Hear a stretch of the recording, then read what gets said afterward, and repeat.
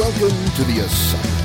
And now, your hosts, Rick Fleeger and Rick Briggs. From the palatial Studio B, welcome to the Asylum Fantasy Sports Show, Rick, presented by DraftKings. Want to get a head start on your daily fantasy season? Then go to arenasportsnet.com right now and click on the banner at the top of the screen. DraftKings, daily fantasy sports for cash, and as always, Richard, please play responsibly. I'm not happy. You're not happy? No. Because you're comfortable and you're cool with my voodoo air cooling machine. I'm not sweating. Right. I'm not sitting on a rickety stool that is ready to fall apart. Right. You can't hear every noise in the background. Right. I don't hear any cars. There's nobody peeking in the windows. I do miss that part of it. I'm lost. Yeah. What are you going to do? It sounds like a radio show, not like two dummies in a bathroom. I mean, it's unbelievable. It is. But, hey, we are Fleeger and Briggs. Welcome to the Asylum Sports Show. And we are in the luxurious. They are, too. Studio B. And this is what posh means. No, this is posh. This is posh, baby. All right. I don't mind posh. I'll take it. That's right, the Asylum Fantasy Sports Show. Rick, now exclusively on the Arena Sports Network, arenasportsnet.com. Of course, asylumfantasysports.com. If you want to interact with the show, at Asylum Football on Twitter. Yes, indeed. And, we'll be dipping into the mailbag today, so as fantasy gets closer and closer, send us your questions, asylumfootball@gmail.com, and we will get to all of them, and we will get to some of them during the shows as football comes closer and closer to reality. Yeah, 1 week back, and I don't want to say the mailbag was full, but a lot of questions came in over the last week, so we're going to tackle those. We're going to have, hopefully, we're efforting in Block 2 here in the second segment, NHL great Bernie Nicholls. Hope he can join us. We're going to talk, all sports management as well as all sports market, a little NHL, a little hunting, all kinds of things. We have a brand new game show in segment 3, Rick, Deal or No Deal, looking back at preseason week 1. I think we'll do this every week of the preseason going forward. So we'll play a little deal or no deal, but let's get it started, Rick. Just some of the headlines. This one surprised me a little bit, Rick. I didn't see it coming. You don't see a player-for-player trade in the NFL very often. Dorial Green-Beckham, who showed some flashes last season, 30 catches, 549 yards, 4 touchdowns, traded to the Eagles for an offensive lineman. This one was really stunning to me. It was a bit surprising. I wouldn't say I was stunned, but especially with the – I don't know. I mean, save Jordan Matthews, it's a stack of mediocrity in Philadelphia. Right. Beckham, still a little unproven, but probably the highest potential out of what would be left there after Matthews. I mean, Nelson Aguilar, who sounds like he's not having a great camp, was kind of a disappointment last year. I know a lot of the Dynasty guys were high on Aguilar coming out. Didn't really live up to that. Has had some off-the-field issues, if I'm not mistaken, and not having a great camp. You have Huff, and then Ruben Randall, who apparently has completely forgotten how to play wide receiver. So a good fit for Beckham. Yeah, and time will tell. And let's not kid ourselves. Everything goes back to quarterbacking. Well, that's a big part of it. And if you believe in Sam Bradford, then you're going to be okay with this core. I, on the other hand... Hey, you're not okay with him. I don't like Sam Bradford. There's just something about this guy. He's Matt Stafford Jr. even. Wow. And... You don't care for Matt Stafford either. They just have not lived up to close to their hyper potential. How many times do these first overall guys do it, though? It's so rare anymore. I don't know why anybody bothers. I guess that's where you have to take them. But, God, it seems, Rick, like a 1 out of 4, possibility when you make that draft pick. Jamarcus Russell, anyone? I mean, how often does this have to fail? Not comparing Sam Bradford to Jamarcus. Well, you could. Well, it wouldn't be a good comparison. He's still playing. Yeah, that's true. Jamarcus weighs 600 pounds, and he's eating a cheese sandwich somewhere. Cheese sandwich. I tell you one thing that eats a cheese sandwich. What's that? Who eats a cheese sandwich? You don't eat cheese sandwiches? No.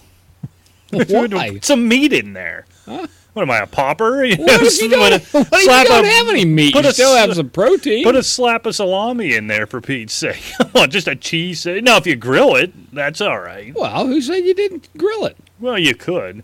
I love grilled cheese sandwiches. I do too, but it's become like trendy with all the hipster D-bags, and so now I'm a little turned off by it. Oh, I'm not, because I'm way older than them and I could care less. Well, you're way older than most people. Yeah, which true. Comes up in the mailbag. Spoiler alert right there. Uh-oh. Hey, Rick, before we move on, we had a request come into the mailbag also. Okay. I'm not going to give it a bunch of fanfare. We're not going to put it into context if you're a new listener. Just we're fulfilling request. If you send something to the mailbag, we will fulfill that request. Ajayi. All right, that's all I have to say. We'll leave it at that. All right. So what I was surprised at, Rick, when I looked, and I guess I hadn't, which I don't know why, but I hadn't sat down and given a lot of thought to the Tennessee Titans wide receiver core. So you send Green Beckham out, who had all that potential. You're still left with Kendall Wright, Andre Johnson they brought in. I'd completely forgotten about that, Rick. You have Rashard Matthews, who they brought in for Miami. Your boy Harry Douglas and Tajay Sharp, the rookie who's just tearing up camp. He's been the talk of wide receivers in training camp. Tell you what, that's a deep core. Plus bringing in DeMarco Murray and Derrick Henry and what we saw them do in the preseason. If Marcus Mariota is a little bit of what we saw at the beginning of last year before he got nicked up, this could be a pretty darn good offense down there in Tennessee. Oh, and what – you just mentioned the depth at wide receiver core, and what a good move to bring some depth to the offensive line to protect Mariota and to help with the run game. Yeah, I mean, it's a trade that makes sense in the NFL, which is something yet, frankly, you just don't see that often. And what does that do? We covered a lot last week on the AFC South. All that does is just muddle that division up even more, because Tennessee – I tell you, I don't think they're going to be as bad. No, I don't think. Now, defensively, there's a lot of question marks there. But they can play offense with anybody. And I'm going to, before we get into deal or no deal in the third segment, too, we're going to temper everything. It's one preseason game. Everybody relax. But, Rick, I was really excited about what I saw come out of that running game. You know what I mean, in the limited work they had. And just by name, DeMarco Murray and what Henry did in college, it's exciting. It's an exciting offense. We saw Mariota show flashes of Cam Newton rookie year. This guy can get it done if he can stay on the field and he develops a little more. It's a muddy picture down there. You got Jacksonville on the rise. They're on the rise defensively and offensively. One cautionary note out of there. Allen Hurns already has an injury, and monitor that. That's all I can say about that. What was the injury? I missed the. Well, I'm not real sure what it is. Oh, all right. You know, I have been kind of offline, but the last, I don't know how many hours. I just know that he in the haunted barn. And not a lot of, as anyone who's listened to the show over the last 7 months knows, there's not a lot of good information. Yeah, I don't think it's anything serious, but it's Allen Hurns. I mean, that was the point. That's a big piece of it there. And there's a lot of people not really jumping on the Jacksonville offense. I love that offense. Oh, Blake Bortles. I really do. Blake Bortles is a top 8 guy for me. But let's get back to Tennessee. After you mentioned it, it's only one game and it's preseason. We know that. And you know that we preached incessantly, quit trying to make Bishop Sankey happen. I tell you what, everything that I've seen and heard, this kid has put in a ton of work in the offseason. And he is in better shape. He's quicker. He's stronger. And it shows. I mean, this actually looks like a real legitimate running back now. And maybe he gets lucky and they cut him then, because I don't think he's going to see any carries in Tennessee with the two they have in front of him. Well, you just never know. Save for injury. You know, we say that they'll both get knocked out this week, and he'll be going in week 1 because that's the way things – actually, it's probably happening right now, because every time we record the show, right, everything breaks something. Everything big happens within the next 4 hours, and we don't do another show for another week. So an interesting move. I think a good move. I think a good move for Beckham. quite frankly, and a good move for Tennessee, one of those win-wins. All right, Rick, this story drives me out of my ever-loving mind. I can't stand it. It irritates me.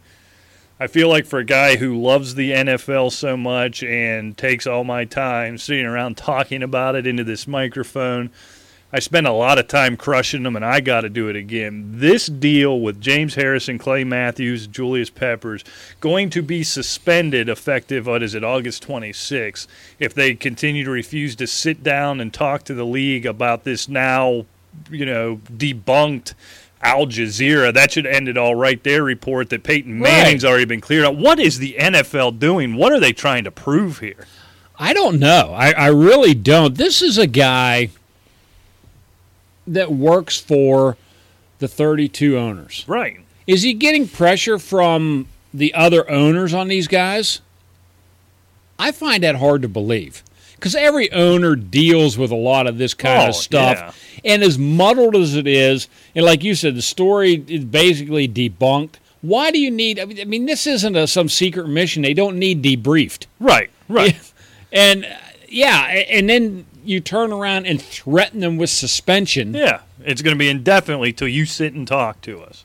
Come on. Well, about what? If they want to talk to him, why don't they put some little lackey on a plane and send him to training camp, get with the ownership of the teams and say, okay, I need 20 minutes of this guy's time. Right. Or something like that.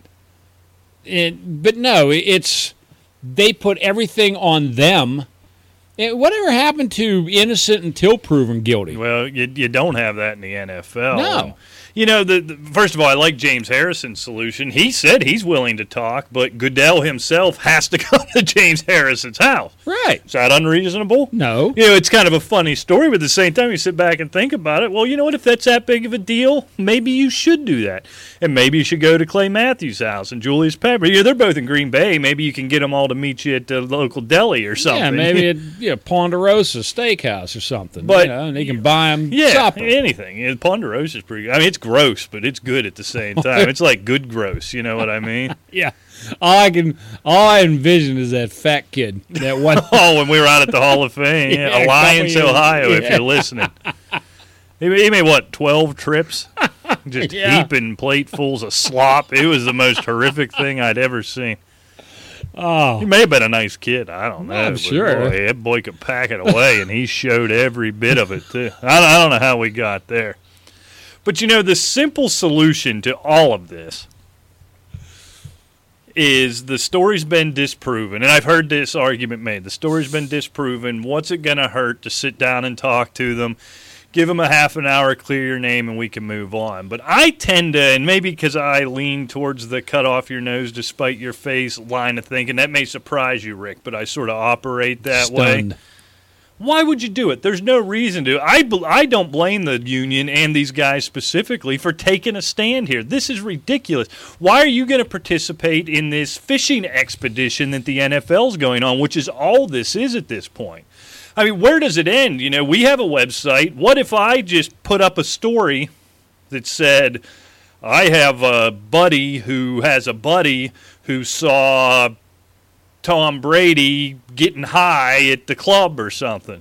Now, is he suspended indefinitely? Is the NFL going to look at all this? Because as far as I'm concerned, this Al Jazeera report is no different than you and me throwing a stupid blog like that up. I think you need to draw a line in the sand here if you're the union. Oh, I agree 100%. I think it's totally ridiculous. And it didn't really even hold much water when it first came out implicating Peyton Manning. Right. Yeah, you remember it came out, there was big headlines, and the next day the guy retracted and all this other kind of stuff. And they're still giving it credence now. That's ludicrous. It's unbelievable to me. They've gone so far, too far. The NFL is going trying to police this. I know they're trying to clean things up, but this is nothing but a fishing expedition. They know they can't prove anything. The story's been disproved. I don't know what they stand to gain here. And I'll tell you what, as a Steeler fan, I'd hate to see it with Harrison, and certainly Packers fans wouldn't want to see it. But I'll tell you what, Rick, I would be in full favor of them guys saying, then suspend us for the year because we are not playing this game. We are not going to do it. Oh, yeah, I would. The Steeler fans would hate it. But, James Harrison, well, any of them, I mean, they're such impact players. I mean, James Harrison's getting old, so this is probably his final season. I would hate to see it end like that for a player like him. Clay Matthews still has time left, but I'm with you. Draw the line in the sand and say, look, we're not doing this anymore. This opens the floodgates wide open, in my opinion. And I'll tell you what, here's a story that really is driving me crazy, is Joey Bosa holding out. Now, I don't know who his agent is. Yeah, I probably ought to do some research on that. Why start now? Yeah, and start calling him names. But, I mean, I'm sorry, this is a kid that has missed, as of this recording, 18 days of training camp and is still running. Okay? The disagreement isn't in money. This is what's really strange. It's like $26 million or whatever, $17 million signing bonus. No problem there. Why he's holding out is the offset. And if you're not familiar with offset, is, for example, say in his fourth year, he's going to make $4 million, say in 2019. Okay? And San Diego decides to release him. Now, for example, another team picks him up and signs him for $2 million. Okay? The San Diego Chargers would be entitled with this offset clause to recoup the $2 million that the new team is going to pay him. They would only have to fulfill $2 million instead of $4 million. So in other words, without the offset, he would actually get the $4 million plus another $2 million. If that's what was left on his signing bonus, right? No, not signing bonus. Nothing's guaranteed. No, this is what the offset does. Of his guaranteed money. Of his fourth year. Okay. His pay scale is supposed to be $4 million. Okay. Guaranteed. This is an example. Because we got to talk about guaranteed money. Yeah, this is an example. Right. Okay. Now the offset clause prevents this guy from double dipping. He would get the $4 million from San Diego, and then an extra $2 million for the contract here. Okay. They would allow them to only pay him $2 million, and then he gets $2 million. Hence, he's still getting $4 million for that year. But here's where I agree with Joey Bosa. I follow what you're saying. Here's where I agree with him. From what I've read and what I've seen on television, which is more of that than reading, because we know how I feel about reading and, quite frankly, how well I do at it. So let's be honest. From what I've seen on television and from other podcasts, which is where I get all my news from, it's pretty standard for this to be, or at least to be desired to be more front-loaded, because they're less likely to cut you in year one, in year two. Right. And San Diego's kind of trying to cheap out here and kick that money towards the end for that reason, for the offset purposes. And Joey Bosa is saying, hold on, I want to get paid now when everybody else on my tier is getting paid. I don't have much of an issue with that, but would you quit doing that? I'm worked up. But a $17 million signing bonus, it only leaves $9 million left. Right. Okay. And the issue is in the last year. Now, let's just face facts here. If Joey Bosa lives up to the hype, they're probably going to restructure by year 3 or the beginning of year 4 and get him signed long-term anyway. If he turns out to be a bust, then right, and you're making the perfect argument for San Diego. If I'm Joey Bosa, I'm going to be cognizant of the fact that that's a possibility, so give me as much as I can right now in case I do get hurt or I do bust out. I have a hard time blaming him for that, only because it's standard other places. From everything I've heard, this is San Diego is kind of notorious for this, right? They're a cheap, I agree there. low-rent organization. I just hate seeing a young player I agree with that. That needs so much experience to get accustomed to the NFL. Look, he's basically done in 2016. Yeah, the year's over. Yeah, it really is. Because he's going to pull a hammy within an hour and a half of coming back. Or he's not going to be in NFL condition. He's going to burn out by week 7, even if he doesn't get hurt and so forth. That's the issue that I have, this holding out. And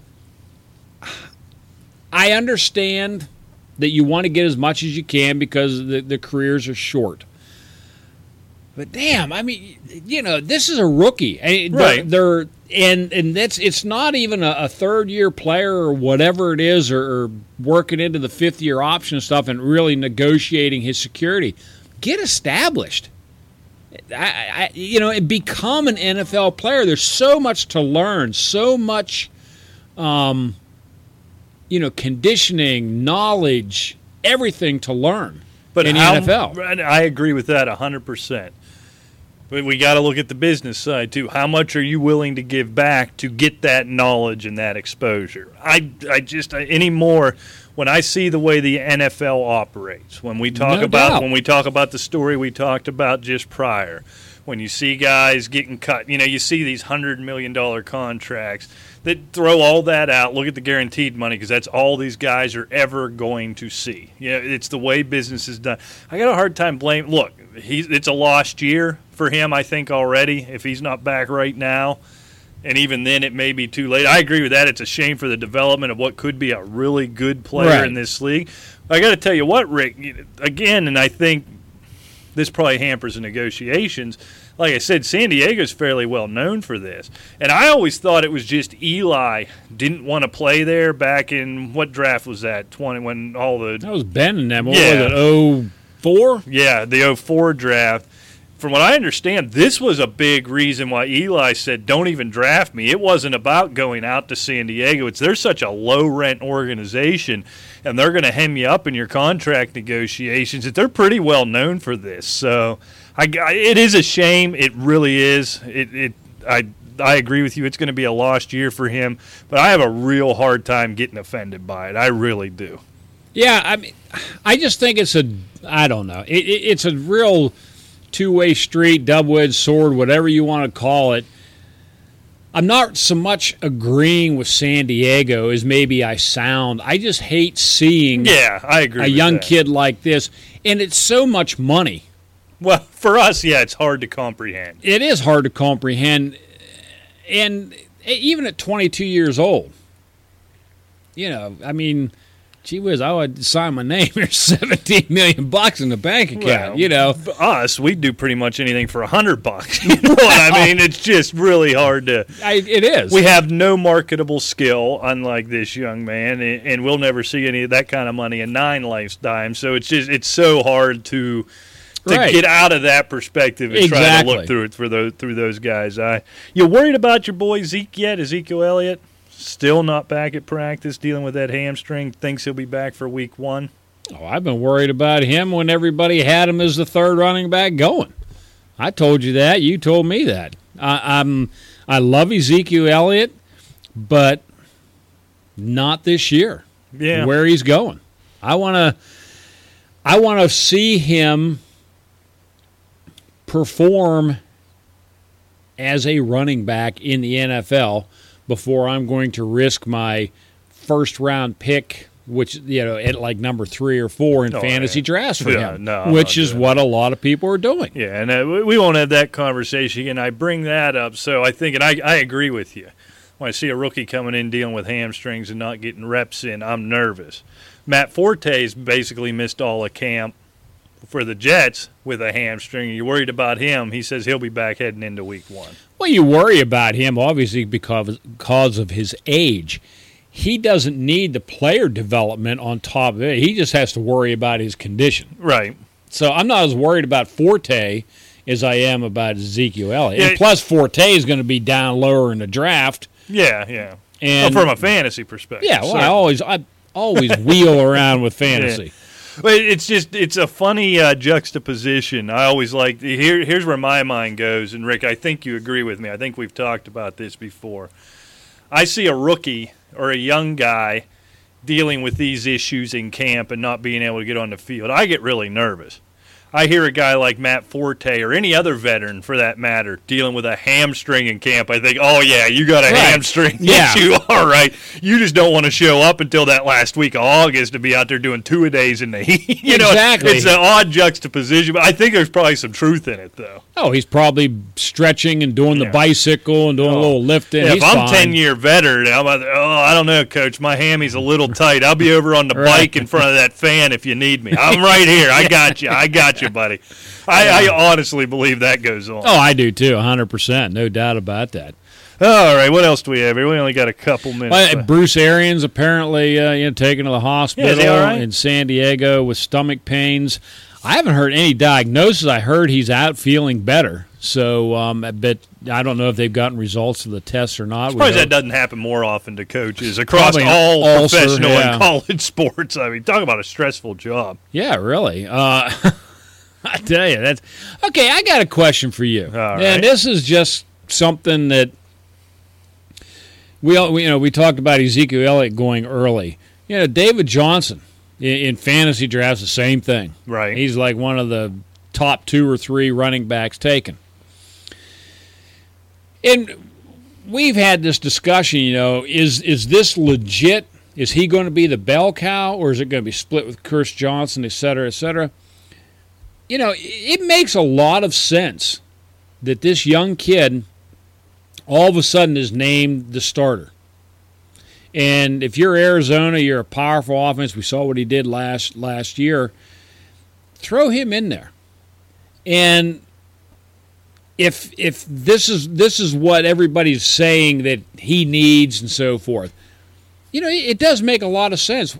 If you're going and then all of a sudden Week 11, maybe he gets banged up. Gee whiz, this guy's 31 now, but I got a fresh Chris Johnson sitting on the bench. Right. And they don't really lose. They're going to lose, obviously, because he's not what he used to be. But now it's a fresh set of legs in there. I mean, they're in pretty good shape. Yeah, and I think, I believe they seem to be coming back on it. We spent a lot of time the last couple of weeks where from the beginning there was a report come out of the beat writer for ESPN, and then the OC come out and said, look, Chris Johnson's going to get plenty of work. I still believe that. I think David Johnson's going to get the bulk of the work. I think he's going to be great. I really do. That didn't feel like flash-in-the-pan stuff he did for those at least couple of big games at the end of the year. He's a load to bring down. He's quick. He's got good hands, really good around the goal line. But make no mistake about it, he ain't getting 300 carries. He ain't getting 275 carries. If Chris Johnson's healthy, and that could be a big if at Chris Johnson's age, he's going to get plenty of work. So I think David Johnson – I wonder how many shares of David Johnson I'm going to own, because I think you're looking at a potential first-rounder here, Rick, right? I mean, you're probably talking – I think Gurley and Peterson are the 2 guaranteed in whatever order you want to take them. And then the running back position gets real muddled from a fantasy standpoint. Even with the suspension bell sitting up there. Yeah, you got Le'Veon Bell hanging around. You got Ezekiel Elliott, who people love. You got David Johnson, who people love. So if you get in a running back bit of a run early, if you get a draft that goes old school a little bit, I think the price may be a little high on a guy even like David Johnson, which sounds silly to say, a guy I believe is a top 10 running back, but the price may be a little high there. I think there's just with him and Zeke, there's just a modicum of risk there that I'm frankly not willing to take on. You and I have done scores of these quote unquote expert drafts. Mm-hmm. How many shares of Johnson do you own? I got zippy so far. You and me both. Because he was going 8, 9, 10 overall. I'm just not willing to go. I think I love the kid, but I still think there's risk with him. Same with Elliott, and I'm not willing to spend a first-round pick on any risk. That's where I am conservative. We talked about you being more conservative than me, but where I do get conservative is my first pick is going to be a lockdown, no-brainer point machine week in and week out. I agree. All right, Rick, we got a break here. When we come back, hopefully we're efforting Bernie Nicholls. Hopefully we can get him on. We'll do that and more right after this.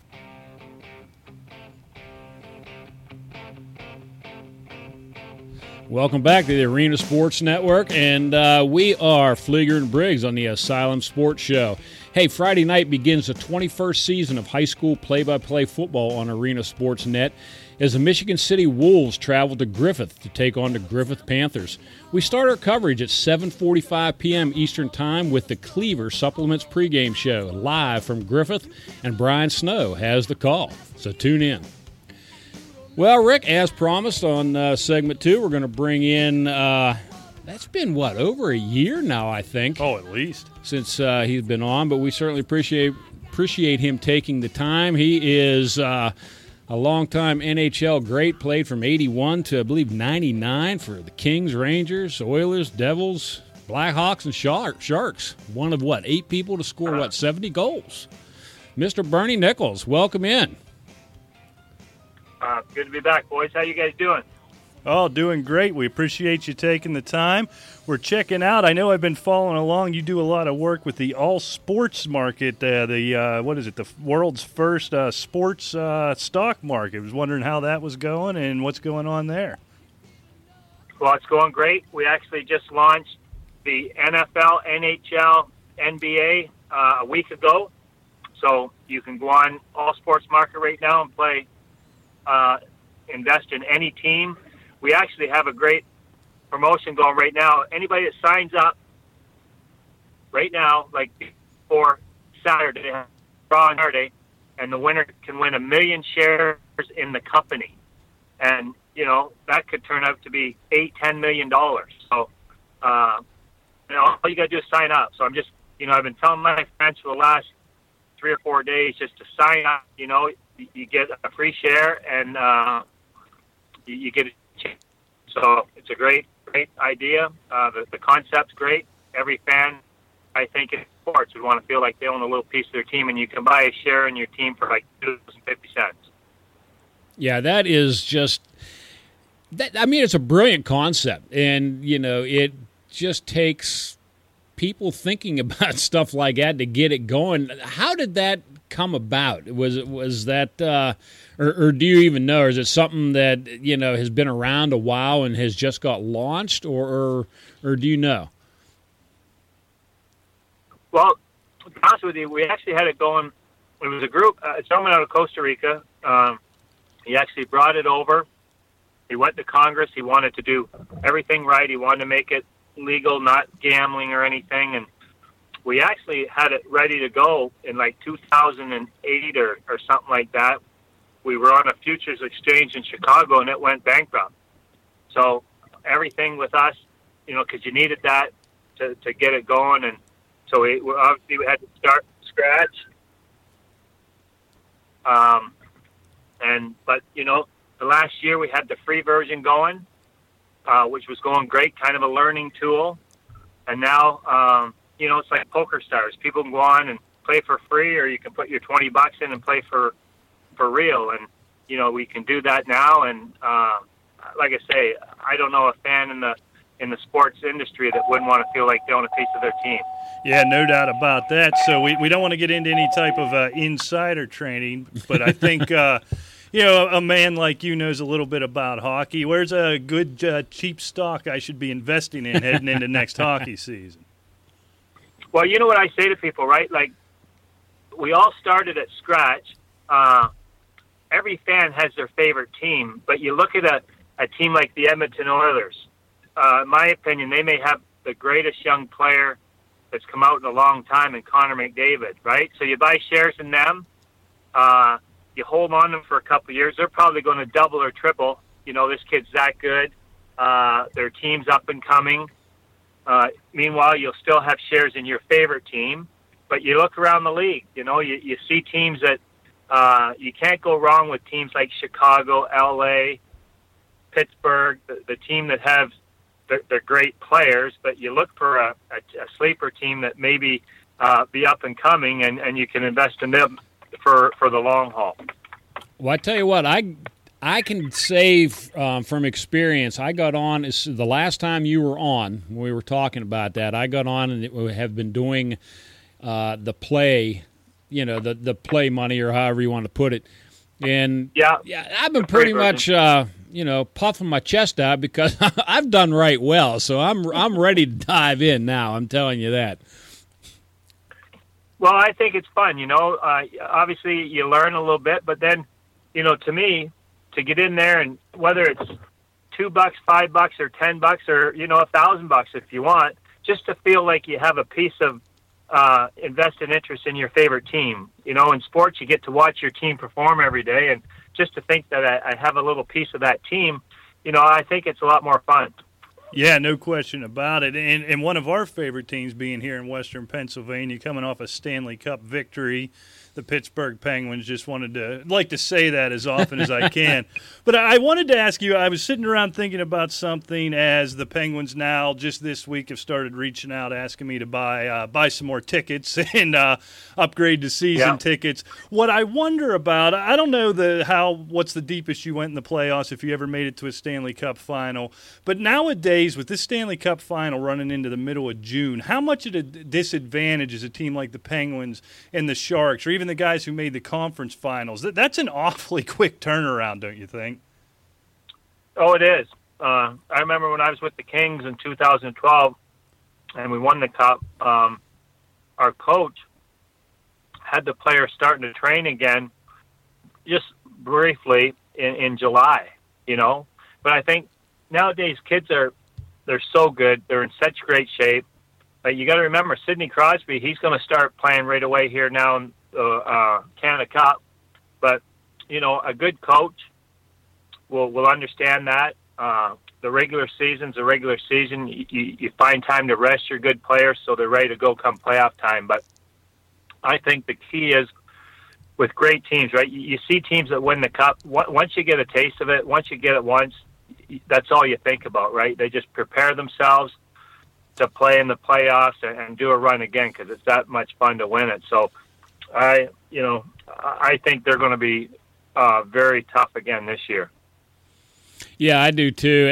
It is so difficult trying to maintain, I guess, these. I don't know. You can't really say dynasty, but I mean, this really big core of stars that Pittsburgh has. I think they've done a pretty good job of keeping a cast around these guys. Crosby and Malkin and so forth. And how tough is that? I mean, I know you've been involved in, other than just a player and so forth. How tough is that, to try to keep a core? This isn't like the old days where teams stayed together for 15 years. In today's league, no matter what sport it is, it's got to be a real headache to try to keep that, even just the core of a team together. Well, it is, and that's mainly because of the salary cap. I think you look at most teams, they have their core guys. You look at the LA Kings. They got Jonathan Quick. They got Drew Doughty on defense. They got Anze Kopitar. Pittsburgh has Crosby, Malcolm. They got Letang. They got a great goalie. So they got the core people there. And now you just kind of, with the salary cap, you just try to maintain that, keep as many as you can around, and then if not, come the next season, you try to add to it a little bit as well. But for the most part, I think Pittsburgh's going to be really strong again this year. Well, let's certainly hope so. So I want to switch gears a little bit. We're going to keep it at hockey, but one thing I noticed, you notice it's still fresh in my mind coming back from the Stanley Cup presentation of the Penguins, and Gary Bettman just getting vehemently booed every time the man walks out. As someone who's been in the league and worked in the league recently, is it fair, the criticism Bettman gets? What do you think of him as a commissioner? I think Gary's done a great job. I think people don't understand, right? But it is. When people are booing Gary does what the owners want him to do, right? Right. So when Pittsburgh's booing Gary, they're booing Mario Lemieux. they're booing the owners, right? Really, Gary looks after the owners. When it's a lockout, it's not Gary Bettman against the players. It's the owners against the players. Don't get upset with Gary. Get upset with your owners. So, I think he takes a bad rap. You're right. Every time he steps on, it's amazing. They boo the heck out of him. But, I guess I don't know why. I think they'll obviously blame Gary for the lockout. They'll blame Gary for any bad thing that happens. But the reality of the whole thing is, it's not Gary. Gary speaks on behalf of 30 owners in the league, right? Right. So they come together, they make a decision. Gary comes out front and says the decision. Don't be mad at Gary. Be mad at the owners. Be mad at your owner if you're Pittsburgh. Be mad at the owner if you're in LA with the Kings, right? It's definitely not. It's not Gary. So he, in my opinion, he just takes a bad rap. Yeah, and you have to wonder. I almost wonder if it's almost like I hate to make the comparison, but a pro wrestling thing where they've just decided he's the heel and he gets booed. He is. Because quite frankly, to give the NHL is better than any other professional sports organization at one thing, if nothing else, and that is they adapt and they change, and they will change right now. They will change a rule in the middle of a season, in the middle of the playoffs, whatever they have to do. They will tweak this and make efforts to get it right, and a lot of that goes back to Gary Bettman. You see how hard it is to get anything changed in the NFL. It's impossible in Major League Baseball. That was one thing I was always struck by with hockey. They will get it right. They will make a change right now, and I think, quite frankly, Bettman's a big part of that. Well, that's right. Like, they're always trying to better the game. I like that, and then, like you say, it's funny. Gary brings the Stanley Cup out to give it to their team, and you're going to boo him when they announce his name. Like, I don't get that. He's got the cup. It's yours. You just won it. How can you boo somebody for that, right? So, but you're right. It's funny. It's, to me, Gary does a lot. He tries to improve the game, and I don't think he should be criticized for that. Yeah, I mean, we talk about the NHL, getting things right and trying to improve constantly. I go back 15, 20 years, something like that. I watched hockey probably 5 nights a week on ESPN and so forth. I find the coverage of NHL, and maybe I'm just not missing or missing something here, but I don't see the coverage of it, and it seems to me like they have fallen behind in good sports coverage. I mean, you watch the 4-letter thing, they don't even mention it unless it's the finals or something. And what can they do? Yeah. What can they do to get back on track? Because, I don't care what anybody says. I understand NFL's king and this, that, and the others, but when it gets right down to especially playoffs, there's nothing better than Stanley Cup. No, there's not. I knew one time they took a poll, and we were below fishing on ESPN, Oh, my. I don't get it. Like, you can't tell me for 1 minute that watching a hockey game's not more exciting than watch a baseball game. Like, I think when people understand it, they go to it, they really get into it, then they understand how big it is. But it's tough. It's tough out there to try to compete with no one can compete with the NFL, but baseball or basketball, it's tough for hockey. And I don't know why. Obviously in Canada up here, it's on. If you listen to a sports channel, it comes on the hockey. They show the hockey highlight. They go through everything else, and then they end with the same hockey highlights. They show it twice. But in the States, it's tougher. It's a tougher sell. Yeah, and I just don't understand that, quite frankly. I really don't. I'm still baffled by it. But I had a quick question for you. We saw Patrick Waugh step down. He was, VP and coach of Colorado. Is trying to wear this multitude of hats, is it almost destructive for someone that could actually excel at one of these positions? Well, I think Patrick's problem is he wanted more say. As a coach, from what I heard, he wasn't involved enough. So, wow. I think it's fair to a coach to have more of an input on the players they want or players they don't want, players they need. He has a feel in the locker room, kind of what they need, and whether he wasn't getting it or not, I was shocked that he had stepped down. Like I didn't see that coming, but They'll be missed there. I'm sure he's going to maybe look to go to maybe Montreal might hire him if he'd ever go there. But it's just tough to see when a guy steps down like that, kind of unexpected.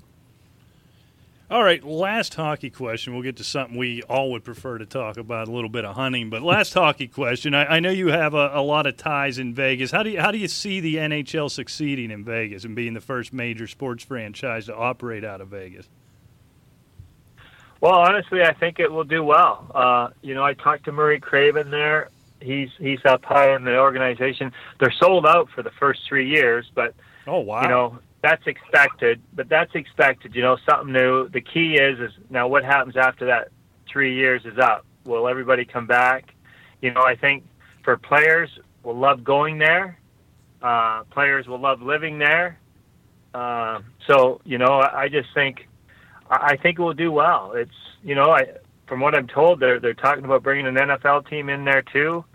I think they can support it. Vegas is a lot bigger than you think, and I think they have enough hockey fans there that they will support a beautiful rink. So it looks great. Well, that's good. It's nice to see it becoming nationwide. We talked about, the lack of coverage and so forth, but, I mean, it's hit all corners of the states at least. And some of the teams or cities that I thought were kind of strange, a la Nashville, Columbus, something like that, they're actually supporting these teams. And, I mean, that's encouraging. Oh, no, absolutely. Columbus is an East Coast city. East Coast hockey's pretty big in the East Coast. Nashville, they took to it, which is great. Most cities though, once they get there and once they get to games and stuff, I think they fall in love with it. So as you've seen in Nashville, they support it really well. I hope Vegas does. I really think it'd be a great place for guys to play, and guys would definitely enjoy coming in. Yeah, I mean, they all vacation there. Why not just work there too, right? Everybody's heading out there. All right, well, we are getting we're getting into the fall. We're getting to that time of year. What's the next big hunting trip? What are you heading after here soon? Middle of September, we go on our moose hunt with a bow. Oh, wow. So we go north in Ontario, and we head bow hunting, so for moose. And that's my favorite, right in the rut. We'll catch them hopefully right in the middle of the rut, and it should be fun. Oh, yeah, you can't beat that. I mean, what is your, I always ask this to guys that do a lot of hunting. What is your, I don't know how to put it, scariest moment or closest call out in the wild? Well, I've been chased by moose twice. I wasn't hunting. I didn't have a bow or a gun, but it was laying down. It was in the springtime. I'm thinking maybe it was a cow moose that was pregnant, and I was just walking to take a picture, and all of a sudden I get up and it started running at me. And it just came and just right in front of me, and then it just swung out and left, and the guy's yelling from up in the road, and then he came again at me and then took off. Moose hunting, I had one come right into me, a big bull moose, probably within 5 yards of me, looking right at me. And when you got a bow, you can't shoot at it straight on. So I kind of had to wait till he turned. But he was kind of, because they're coming in ready to fight, so that was kind of nerve-wracking for a little bit. Yeah, I can imagine. So one thing I've never gotten to do, and it's definitely on the bucket list, is some moose hunting, Rick. We got to do that. Maybe we'll make a show trip out of it. That would be good. Just like Bernie says, in the rut there. But what is it? They're like 1,200 pounds of rage. I mean, you got a bow and arrow. That does make you take pause. That's right. Yeah, they get your attention in a hurry when they're coming in because they're loud and they're a little excited at the time because they're either coming in to breed, thinking they're coming in to breed, and then when they think there's another bull there playing with their mate, they get a little gnarly, and then they're looking to fight. Yeah, so that can be a little intimidating. Yeah, that's a toxic mix. One thing I'm wondering, we talk about moose hunting, I never got to do it, is all the knowledge I have of moose hunting is what I see on those hunting shows, and I know that's just not the reality. Obviously, a moose isn't as spooky as like a white-tailed deer is. Is it realistic that you could sort of go out there and spot and stalk and thrash around and get in close enough to bow range, or is there a little more to it, a little more stealth required?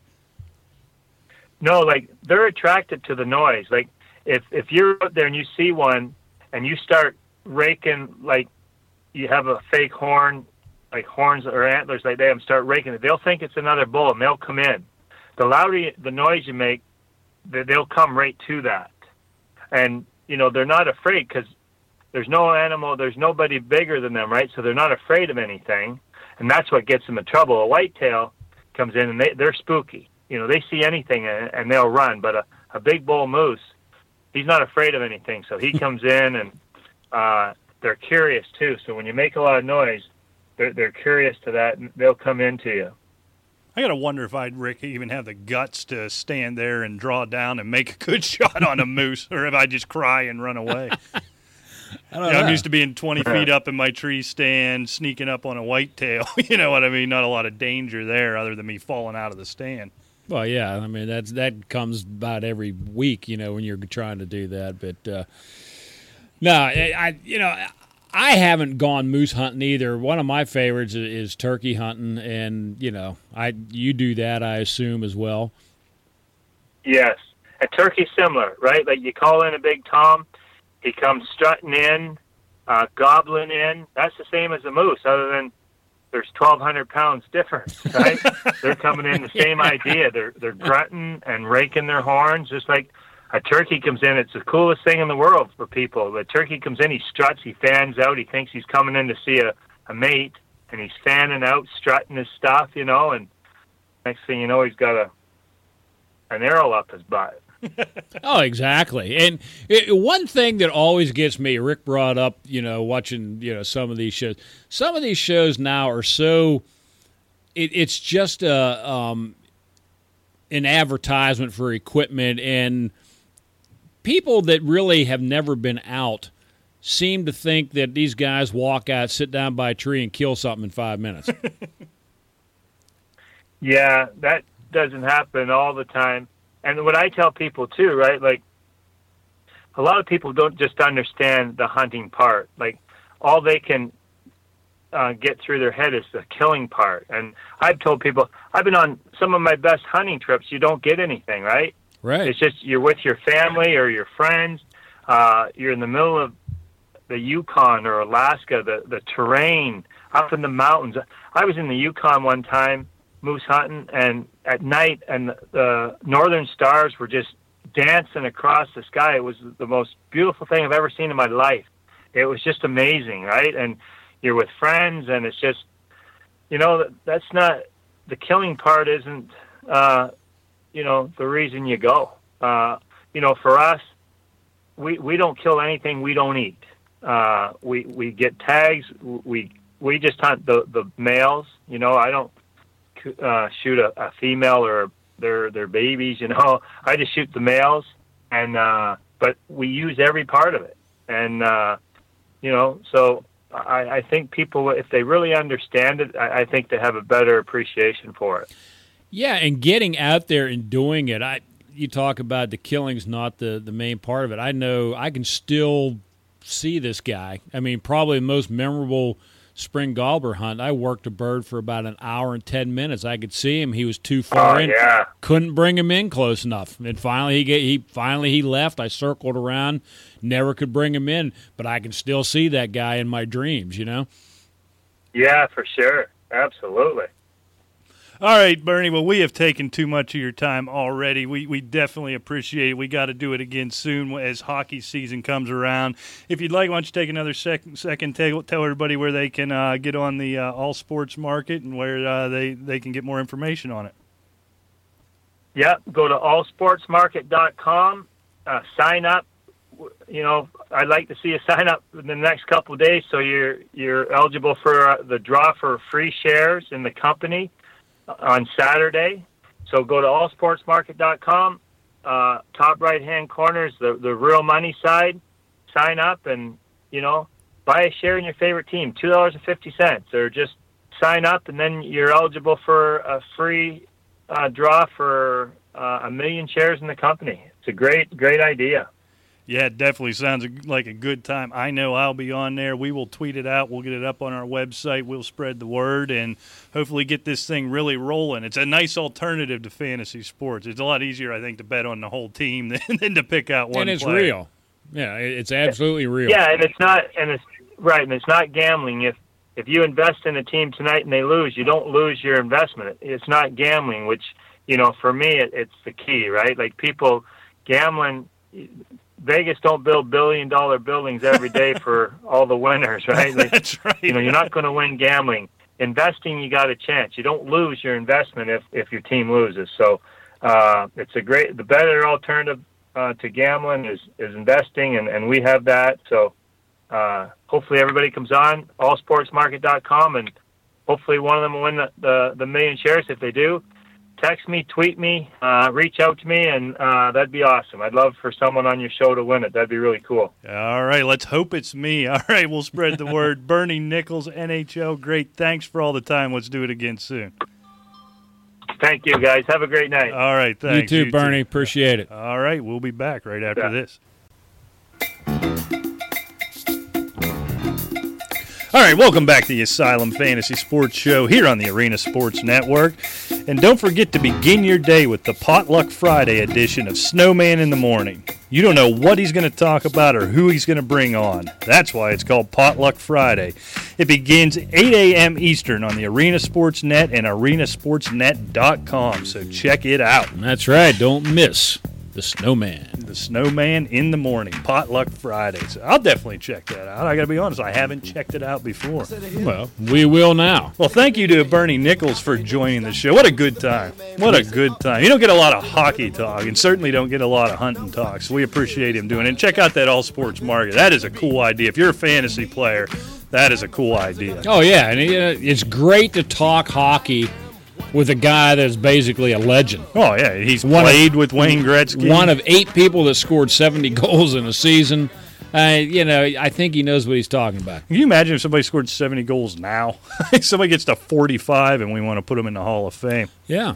I don't know what's changed. Is it they've legislated out the clutching and grab, or the goalies that much better? Probably been a question for the NHL legend, but I think of it now. Well, I mean, we talked about this, last year with, the pads. Some of these guys are monsters with the pads on now. Well, they're all 6'4", but you see them out of pads. You couldn't hit them with a handful of corn kernels, but you put them in those pads, and they're 8 feet wide. Well, look at Marc-Andre Fleury. He's a little guy. Oh, yeah. But he sure fills the net. Yeah. If you look back at take a goalie like Fleury and take a picture of him and then look at, an old picture of Terry Sawchuk. Fleury looks a lot bigger. And Sawchuk could probably bench press Fleury 112 times, but that's just sort of the way it works. All right, Rick, enough of that. It is time for a debut of a new game show here on the Asylum, and I think, Rick, we're going to do this all throughout the preseason. This is the preseason edition of... Oh, come on. The music failed me, Rick. Here we go. It's Deal or No Deal, Rick. You got a theme song for that? That's the theme song. You like it? It just doesn't even ring a bell. I've actually watched that show when it was on with Howie Mandel. That's because you were looking at all those chicks and weren't paying any attention to the music. The old creep. I don't really think so. I think that's what it was. I was. Maybe that's just me. But the song just doesn't sound familiar. They have. I always feel bad. If you go to, the Chuck E. Cheese or the stuff like that has all those arcade games now, because there's no such thing as arcades anymore, they have a Deal or No Deal game there. And it's like a video, so they got the real girls there. So you're there with the kids, and there's kids everywhere, and you're playing this game because it's the only game an adult can get away with playing. And I find myself pervy staring at the girls and amongst a bunch of children. I feel like I should be on some sort of watch list for doing that. But I get all steamed up, you know what I mean? You're just a terrible human being, period. That's a fair point. We can turn that off here. We're trying to have a conversation. Oh, but it's Deal or No Deal, Rick. All right, the rules of the game are quite simple. I imagine you can figure out. I'm going to read you some stat lines from the NFL preseason week 1, and I wanted to know, Rick, do you think it's a deal or no deal? Is it a big deal, little deal, no deal at all? So I stretched a little bit for you. So now I have more than 2 options? No. Deal or no deal? It's something or nothing. I didn't want to steal that from PTI, so I came up with deal or no deal. But you said it was a big deal, little deal, no deal. That's 3 choices. You could say whatever you want, Rick. I don't care. I could read you a stat line. But is a little deal no deal, or is it a deal? That's up to you, Rick. Let's just try one and see what happens. You jerk. God, see, we get him cooled off. We get his body temperature below 118. He hasn't drank a beer yet. That's a big news. I wish I had a bell. There's a news flash right there. So he's engaged in the show, and this is what he does. He acts like a creep and ruins the game that's soon to sweep the nation, might surpass Fact or Fiction, Rick, quite frankly. Boy, I tell you, that's got a lot of sweeping to do. That's a steep hill to climb. Don't get me wrong. Everybody loves Fact or Fiction. All right, Rick. Deal or no deal? Mark Ingram in limited work, obviously. 7 carries, only 18 yards, but 2 touchdowns. I don't know really what the question is, but, I mean, seriously, it's Mark Ingram. Are you asking? Mark Ingram is getting a lot of run. Right. In this preseason. Right. People are very excited about him. More excited than they've ever been about Mark Ingram. Do you buy that, I guess? Well, I buy Mark Ingram, but no more than I have. He's proven to be very effective with New Orleans. He's always been kind of an injury risk. But no, I like Mark Ingram. Yeah, deal. I like Mark Ingram. Yeah, I'm not extremely high on him, but I certainly think he's going to be very legitimate if he can just stay healthy. Yeah. That's the problem. All right, so that was the first one. It was kind of obvious. I don't want to get in a big Mark Ingram discussion. This next one, Rick, I'm going to stay in New Orleans, and I think this one's a little more relevant heading into the fantasy season as sort of a question mark. Rookie receiver, Rick, Michael Thomas. 4 catches, 67 yards, getting rave reviews in camp. He's a New Orleans receiver, Rick. Deal or no deal? No deal. Really? Okay. And I say this not in any way minimizing what he did, but let's look in the past. Drew Brees is always marvelous. Right. New Orleans receivers are always frustrating. True. Very because true. He spreads it around to so many people. You're right. That's why I say no deal. Yeah, there's going to be 4 or 5 weeks where Thomas is going to be an absolute stud. And the rest of them, you're not going to know he was on the team. And that goes for everybody, right? Every New Orleans receiver, that's what it goes for. Since Jimmy Graham left, he was the only steady Eddie outside of Drew Brees. One of the most frustrating fantasy offenses ever because they just go out and put up 40 every game. Drew Brees throws for 350 every game, and you can't find a wide receiver start every week. No, one guy might have had 110 yards and 2 touchdowns, and next week he'll have 30 yards. Right. And that's the problem with New Orleans. And with this guy being talented, to me, that's just one more guy for Drew Brees to throw it to. Right. And that's what makes, other than having Drew Brees, that's what makes New Orleans so frustrating. Yeah. I tell you what, I was going to go deal, but I think you convinced me on this one. All right, Rick, we all know this will only matter for the first 4 weeks of the season, but 11 for 18, 168 yards, no touchdowns or picks. Jimmy Garoppolo, Rick, deal or no deal? No deal. Because as soon as Brady's back, you don't hear Jimmy Garoppolo ever again. So, until Brady decides he doesn't want to play football any longer. Which might be 7 years. Exactly. It could. So, no deal. It's nice to see him looking good in case something would ever happen to Tom Brady. We can't forget that one year where he blew his knee out and Matt Castle showed up. Still won 11 games. Yeah, missed the playoffs, I think, but won 11 games. Exactly. One of those weird anomalies that happens now and again in the NFL. Exactly. So, but no deal. You think he can translate it into? I'm thinking about super flex league. I'm thinking about the Scott Fish Bowl. I know a lot of that news of Brady broke right in the middle of the Scott Fish Bowl, and a lot of people jumped on Garoppolo. Would you play him? I don't know, even in a 16-team league, would you start him for 4 weeks? Do you think? I just wonder, is it fool's gold with him? He got a lot of work in preseason. Now, he looked good against the ones, but it was New Orleans ones, if I recall correctly, right? That's who they played. Yeah, and very limited schemes. Yeah. So there's just really not anything really to take away from preseason game one in my mind. I mean, Garoppolo play. Look, this is the guy that's starting the first 4 games for New England, and they have him playing in the first preseason game. Right. First. He needs reps. Yeah. Exactly. So, I say no deal with this guy. All right. I'm going to stick with the Patriots here. There's a bit of a theme going. I seem hung up on this game. It seems like bad preparation here. But this one did stick out to me. I think I know where you're going to go. But New England running back Tyler Gaffney, he was playing in the first half. I don't know if he was playing with the ones, but he was playing to put up a lot of these numbers in the first half. 9 carries, 64 yards, and a touchdown. Also added 2 catches. Tyler Gaffney, does he get himself in the mix for the Patriots running back, deal or no deal? If the question is does he get himself in the running back mix, I'm going to say deal, because you have no clue who New England's next running back will be. Right. I mean, Dion Lewis set the world on fire last year for a few games before he got hurt. You know, it's just, you just never know. I mean, we've had the Shane Vereen's, and I can't even think of some of these guys, you know, out of sight, out of mind. Kevin Falk is the big one we Kevin always Falk. talk about with New England. Well, he was always one of those guys you had on your fantasy squad because he actually played. Then they had the Corey Dillon experiment after Cincinnati, and he was more or less the workhorse. But ever since then, it's been anybody's guess. Yeah, I mean, LeGarrette Blount will pop up for a few games. And you know he'll do. James White looked really good in this game, and he was good for stretches last year. I don't know if there's enough room for a Gaffney, but I really liked what I saw. He had the long touchdown run, just looked so quick. I just wonder, I bring this up more to spin it into a discussion of Dion Lewis.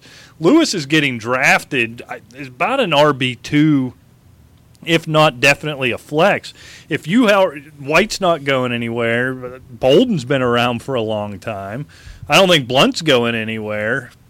I don't know how many running backs they're going to carry. Maybe you see Bolden, White, one of these guys go. I don't have any confidence, Rick, that Dion Lewis is going to make any significant impact to this offense. No. He could come out and do what he did in that short stretch, or he could never see the field, or hell, they could cut him. They might have cut him by now. You just don't know.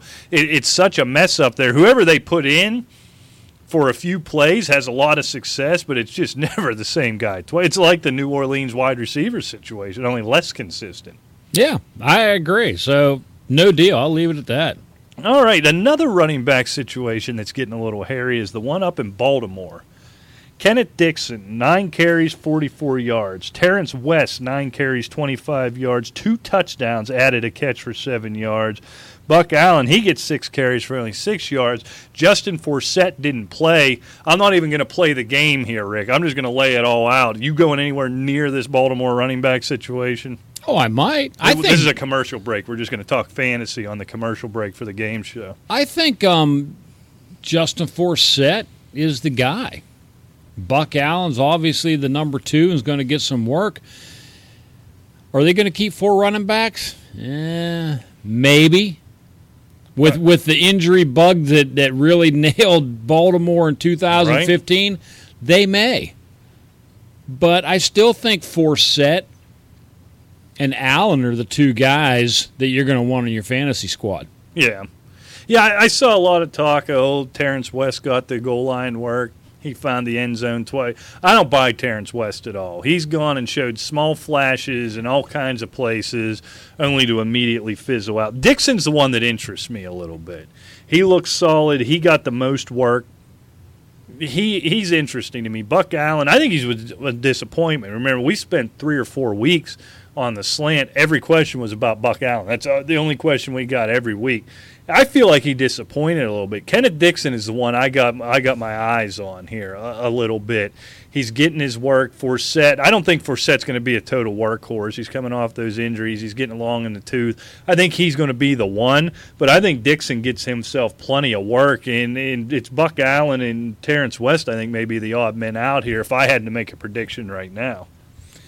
Yeah, most likely. If they do get rid of one of them, you're probably right there. I'm just not sure exactly how it's going to shake out. See, I haven't seen enough. I mean, I'm assuming that Forsett is going to be number one. Right. We haven't seen him yet. He hadn't been on the field yet. Right. So, I mean, it's, I want to see a little bit before. I don't like to start projecting, this is Justin Forsett. He's the number one running back. Well, until I know his health and can really see him, Buck Allen, I think, is going to get work. I mean, look, he had, over 800 total yards last year. And, that's not maybe a little disappointment, but let's not forget he took over for an injured Forsett. Joe Flacco is gone for the year. Right. Steve Smith got busted up and gone. I mean, they basically had a shell of that offense. Oh, they were god to work from. They were god awful. That was a practice squad team. Exactly. So every week. I still think it's Forsett right now, but Buck Allen, I'm not overlooking him for a fantasy squad. All right, Rick. I still can't believe the defending Super Bowl champion with that defense is going into their season to defend their title in this situation. Your boy, the Sanchez, the butt fumble himself, Rick, went 10 of 13. Good, right? 99 yards, not bad, on 10 completions. A touchdown, that's great. Another god-awful interception, Rick. Deal or no deal on Mark Sanchez being the Denver starting quarterback for the entire season, save for injury, of course. Oh, he may be the quarterback, but, I mean, let's not forget Peyton Manning was awful. True. For a while. Brock Osweiler came in. He's long gone. Sanchez, let's not forget it. He took the Jets to, AFC title game, if I'm not mistaken. Right. Twice in a row. 2 years in a row, yeah. Right. With a top-caliber defense and with Kubiak's offense, dinking and dunking up on these running backs, and I think you're going to see Anderson and Hillman and so forth and company much more valuable than they were last year. And make sure you get the Fantasy Greeks fantasy football draft guide for 2016 and check out the 10 most overvalued players. You can see number one in my book, Demaryius Thomas. Yeah. You got a Mark Sanchez back there. I think Kubiak's offense from Houston from days gone by are really going to start kicking in with look, they still have the defense. I know they lost Vance Walker to an ACL, and they're still trying to figure out who's going to take his place at end, but it's still one of the top 5 defenses in the league. Oh, no question. Okay? Simple as that. I think they're still clearly number one. Sanchez basically has to be Trent Dilfer of the Baltimore Ravens. That's basically what he has to do. Don't lose the games. Score a few points when you get in the red zone. Right. And that's basically all he has to do. Yeah, he's going to throw the bad interception. He's going to do something dumb every now and again. But I'll tell you, that's a good thing to talk about. We'll take another break from the game here. Demaryius Thomas, for several years now, top 6, 7, 8 wide receiver. Right. I think he's probably, Rick, a low-end 2 now? Well, and Emmanuel Sanders, who had that big resurgence when Manning was good, I think he all but disappears. I mean, I'll have him stashed away, but this guy's a low-end flex play at best for me, assuming – because, I don't buy into Simeon and both him and Lynch looked decent in their debuts in the preseason. I'm not buying either of those guys. I think Kubiak's going to go in there with the veteran, albeit that the veteran's Mark Sanchez. I agree. That Kubiak offense isn't going to be conducive to two guys putting up big numbers. And I really wonder if Emmanuel Sanders has much of any value left in this system. Well, in PPR, I can still see a good deal of value with Demaryius Thomas. And I say that because we look at 2015. Peyton Manning was throwing balls out there that I could throw as good with my left hand at times. And then we had Brock. He was bad. And Brock Osweiler. Okay, so Demaryius Thomas, look, he still had 105 catches, 1,300 yards last year. I don't think he comes to that this year, No. but I don't think he's low end 2 yet. Okay. I mean, I think Demaryius Thomas is still low end 1, but he's not in that upper echelon. I mean, he was always in the same conversation with Julio Jones, with your Antonio Brown. Oh, when Peyton was going good, absolutely. Well, that's my point. But what's really brought him down? Look, he had 105 catches last year, 1,300 yards. But he only had 6 touchdowns. Right. That's big. I mean, you look at some of the other top receivers. Brandon Marshall last year, 14. Antonio Brown, 10. DeAndre Hopkins, 11. Odell Beckham, 13. Allen Robinson, 14. You know, A.J. Green even. We thought he had kind of a down year. He had 10 touchdowns. All these guys scored more fantasy points than Demaryius Thomas, because he's not finding the end zone. He's starting. He is going from the elite back to Andre Johnson. Okay. Where you're not going to be getting these 10, 12 touchdowns out of this guy. Right. No, but we still considered Andre Johnson a top 8 wide receiver, I think, even without the touchdown. Yeah, but that's all right, now you're not talking elite. True. That's where I'm. With right. Sanchez, I think he drops even farther this year from last year. So you're going from a terrible quarterback play of Manning and a Brock Osweiler last year, degrading even more to Mark Sanchez. See, I don't know if he is top 8. I think he's down maybe top 12. All right, as only can happen here on the Asylum, Rick, we're about to play a game within the game. You know what game I want to play here, Rick. Demaryius Thomas or Jordan Matthews? Demaryius Thomas, Keenan Allen. Demaryius Thomas, I'm trying to think of guys that are going to be in that realm you're looking at. Okay, I'll do it with you. Demaryius Thomas, Larry Fitzgerald. I'm going to go Fitz, Rick. Yeah. Demaryius Thomas, Allen Robinson. Oh, Allen Robinson. I think Allen Robinson is about 5 or 6 on my list right Demaryius Thomas, Brandon Marshall. Demaryius Thomas, Jarvis Landry. See, we're already at low-end wide receiver 1. Yeah, I think we're getting into 2 level Yeah, here. I mean, we're upper end 2, very low 1. Okay, Doug Baldwin. Thomas, I don't. We talked about it before. I'm not ready to buy into. But Baldwin see, yeah, now you're starting to get into. But I had to think about it. I mean, A.J. Green. Can you explain to me? I have read several times. I've heard on shows. A.J. Green is getting a lot of run here. A.J. Green's being talked about in the top 5 and 6, being the next guy sort of after Brown, Jones, Hopkins, and Beckham. You know, you're talking 5 or 6. I'm seeing that everywhere. What has changed with A.J. Green all of a sudden that he's back in on that level? Well, you know, look, in PPR last year, where did he rank in wide receiver scoring? Well, I have no clue. 8. Well, so that's about right then, I guess. So, and if they're looking for Cincinnati to have a more, maybe a better year, because Dalton certainly didn't follow up the year before like he did last year, why not?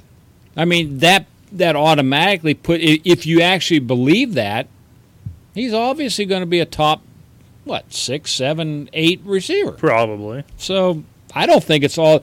He had 86 catches last year, a little bit down, but it's still 1,297 yards, almost 1,300 yards. That surprises me. And 10 touchdowns. So he was very effective. He kind of did it quietly.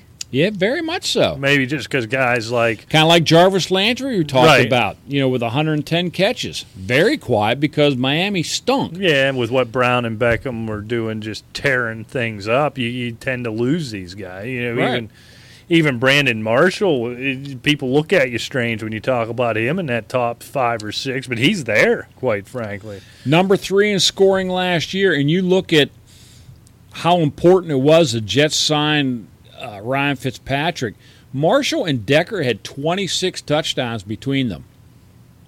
And I don't see them dropping that much. Maybe a little bit in touchdown total just to spread it around a little bit because they may have to. But I don't know if they can stop these two big guys. Yeah, it's too much, and you got a legitimate NFL quarterback, albeit unspectacular, but a legitimate NFL quarterback in Fitzpatrick who can get them the ball. It makes them dangerous. And look, Brandon Marshall, if everything's going well, you can't cover the guy. He's too big. He's too quick. His hands are too good. People forget he had those down years when he was having his personal issues or whatever you want to call it. He was still over 1,000 yards. Right, exactly, in his down years. That's what people forget. That's why I've always been on his bandwagon. You know that for years. He's been my favorite receiver for years, even over Larry Fitzgerald, who's possibly the most gifted receiver that we've seen in our time. Oh, yeah, no question about it. But they are so similar. Right. I've loved Brandon Marshall, and people forget – they remember when he started with Denver as a bit of a head case, and he went to Miami. He was still over 1,000 yards in Miami. Who was the quarterback? Do you remember? I can't say that I do. I don't either. That's the whole point. Yeah, and that's the problem. Yeah. And we saw it with Larry Fitzgerald. He basically lost 3 years of his career because of the numbskulls they had at quarterback. Oh, that was debacle. Anyway, let's get back. back. All right, last one, Rick, as we wrap up this segment. No numbers here. Rick, Jeremy Langford took every snap that Jay Cutler was on the field for in the Bears' first preseason game. Deal or no deal? Deal. I think that's big. I think that's big. Yeah, he is the new Matt Forte, and he's working exclusively with Cutler. So they're developing. Look, Cutler and if Matt Forte is gone, somebody's got to get into the rhythm and get the chemistry going. I mean, he can't replace Matt Forte, but he's going to have to create his own identity. And what better way is you work with the number 1 quarterback, Jay Cutler? Yeah, I think it's big. Now, whether or not he succeeds at it, you're a Langford guy. Yeah, 4 carries, 7 yards, a catch for 3 yards. The results weren't there. But number 1, you're playing against Denver. Number 2, I don't know. But I think it's a big – going into week 1, he is going to have all the opportunities. Don't bring me this list of 20 other people that you all know about that – the Bears have on the depth chart at running back. Come week 1, Jeremy Langford's going to get the shot. And I think in snaps that matter, if he can catch the ball and he can hit the hole, Jeremy Langford's going to have a chance to really, really succeed here. Langford's biggest problem, and if it just comes to strength or working on balance, whatever, his biggest problem last year was yards after contact. Right. And if he hits holes, can break those arm tackles, this guy could be dangerous. Yeah, no doubt about it. And you get him out in space, that's where he still had value last year. Filling in for Forte was in the passing game. He never put up good rushing numbers, but he's going to be dangerous in the passing game. So in a PPR league, I, in fact, am a Jeremy Langford guy. Rick, we got about 1 or 2 minutes here. Sammy Coates, as we look for that number 2 guy in Pittsburgh. Let me go on the record here. Put out a tweet today. Everybody's jumping off of Sammy Coates because he had that fumble or whatever. This guy isn't Limas Swede. So you're saying no deal?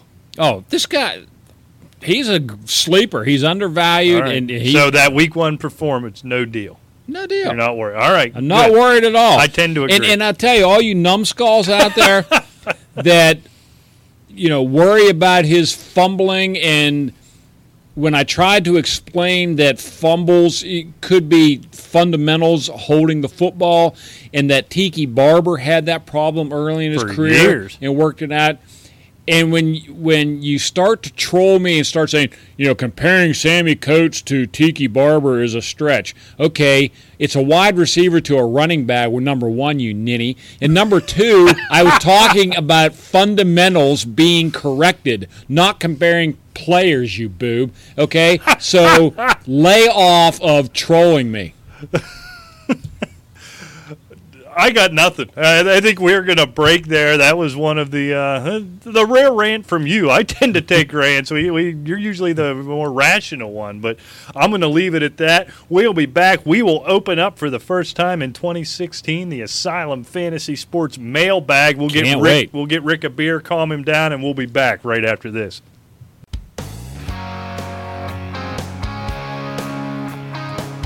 Welcome back to the Asylum Fantasy Sports Show on the Arena Sports Network. Hey, Fan Nation Friday kicks off our 21st season of high school football coverage on Arena Sports Net. We take you around Illinois and Indiana and give you previews of the key games in the area. Tune in at 7 p.m. Eastern for the premiere edition of Fan Nation Friday, presented by Subway. High school football season coming up, Rick. I know your boy's senior year. You got to be geeked. Oh, I tell you, man. Yeah, it is August 26th is his first game, and same day as the caveman draft, created a bit of a kerfuffle. Nah, but I tell you what, thanks to all the people in the Caveman League or League of Consequence, absolutely, that they're postponing the time of start so I can watch my boy play. We'll be hosting it right here in Studio B, Rick. Right. We might have to do a little bit of I'm going to think of something we can do there. My son has played. Now get this. This has been really strange. He has played in his basically only.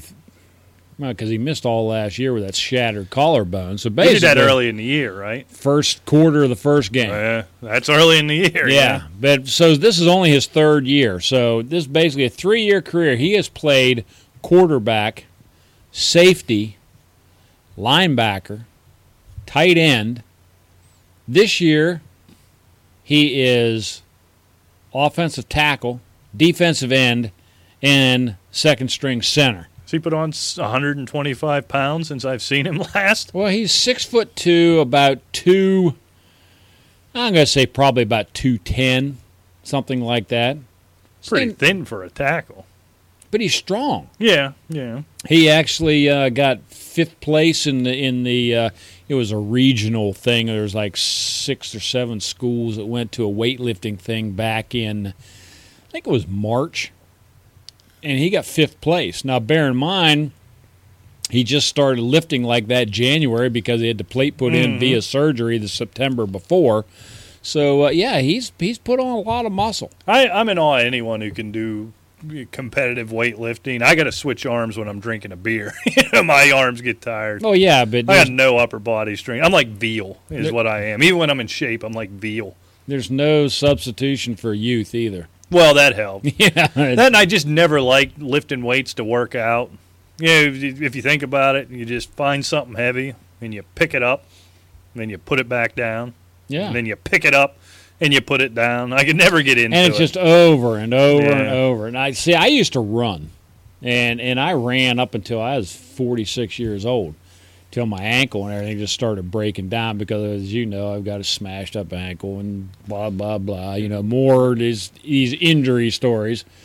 But that's how I stayed in shape. I didn't really do a whole lot of – I was cardio. Never lifted. And I played a lot of golf, so basically what I did is I had – and I'm showing you is obviously an audio podcast, but I would take – a weight, maybe a 5 or 10 pound weight, and do a fake golf swing. Yeah. The motion of it, which really helped my upper body strength when it came to impact. Yeah, and so forth, in my timing. But other than that, I didn't do a whole lot of that stuff. Yeah. It was all light stuff. Yeah. Would do the bar stuff, but it was only like 50, 60 pounds, and just do it till I got tired. I'm basically a woman. I can't handle it. I don't like it, and it hurts, so I don't want to do it. But enough of that nonsense, Rick. The Asylum mailbag is open. Only 1 week rolling in the mailbag was not full, but plenty enough to kill a segment. Rick, let's hop right into it. Todd from West Virginia says he needs to keep one of these gentlemen in a full-point PPR 12-team league. It looks like there's no penalty for keeping. He just gets to keep one. All right. He's going to keep one. He's going to keep one in a full-point PPR 12-team league. He had a nice team last year. He didn't say if he won, but I'll bet you he was competitive. Adrian Peterson, A.J. Green, or Devontae Freeman?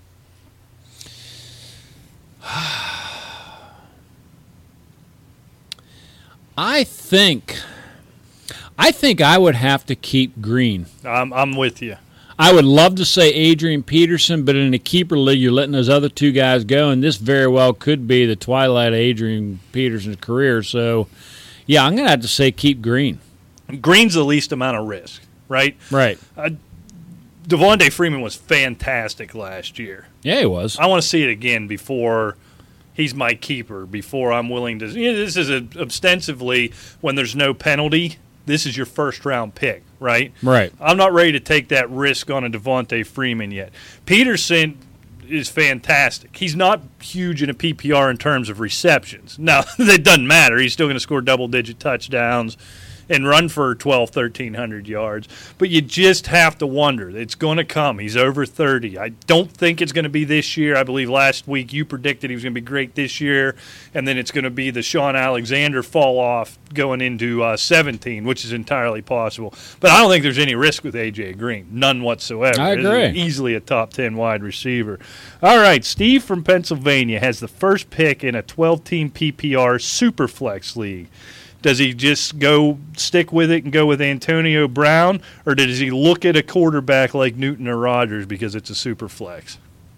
This is always the million-dollar question in these two quarterback leagues. You know what? You want to look at Cam Newton and you want to look at Aaron Rodgers, but if I got number one pick, give me AB, and coming back. In fact, we're at the Scott Fish Bowl. That's what I was going to bring up here. I had the number one pick. I believe I was number 3. Excuse me. And for some reason, Antonio Brown did not go in the first 2. I took him. I still got Ben Roethlisberger coming back. Right. And I hooked them up. So yeah, I don't think I'd go number 1 overall pick on a quarterback. There's still a lot of quality quarterbacks out there, and being number 1. If you want to, you can go Antonio Brown, quarterback. Yeah. I don't know if this is his first time in this league or it's a home league. He doesn't say in the message. I double-checked it. If in this league you tend to see in the first 2 rounds 12 to 14 quarterbacks go off like what used to happen in the super flex leagues. But I'm stuck on in the Scott Fish Bowl this year, Rick, how late and how much people waited for quarterbacks. That rush for quarterbacks has died off. Even 2 years ago in the Scott Fish Bowl, if you didn't have 2 in the first 4 picks, you were cooked.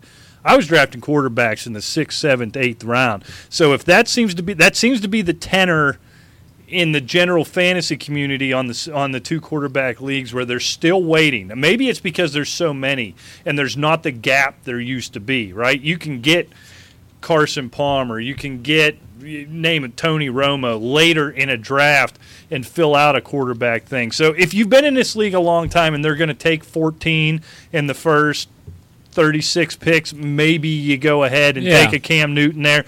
But aside from that, even then I might go Antonio Brown and take the 2 best available at the 2-3 turn, and you have that leg up on everybody right off the bat. I still say you do that because I think even if there is like a quarterback run, sooner or later the elite quarterbacks are going to be gone.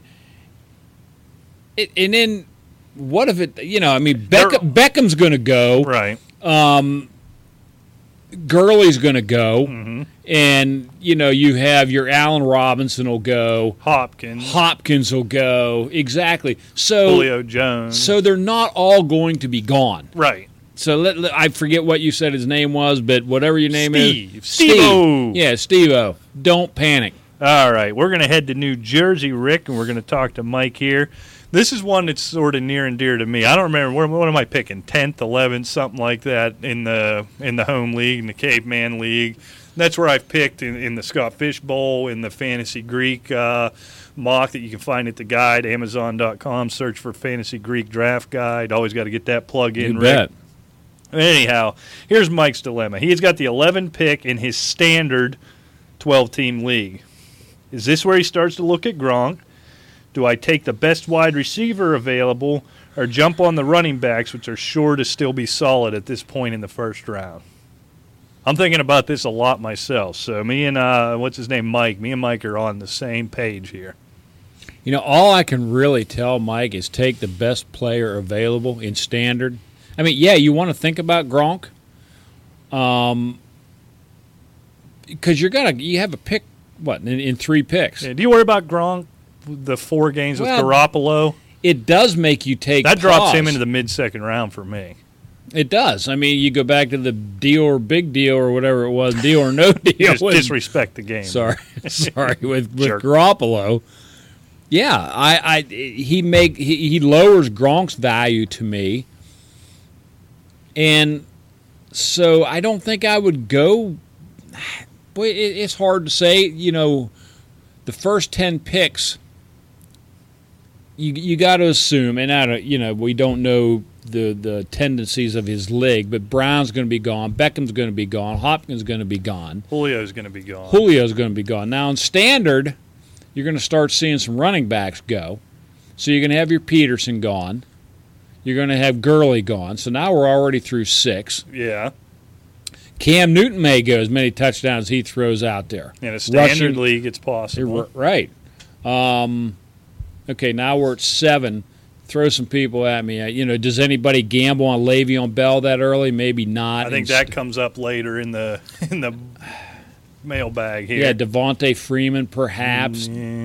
Maybe. Yeah, probably not. Here's what I'll say. Here's how we'll answer this now, and I hope we're answering it because you're right. I think I'd go top wide receiver. I'm throwing Gronk out. Okay. So that's it. Throw Gronk out. Take the best available there.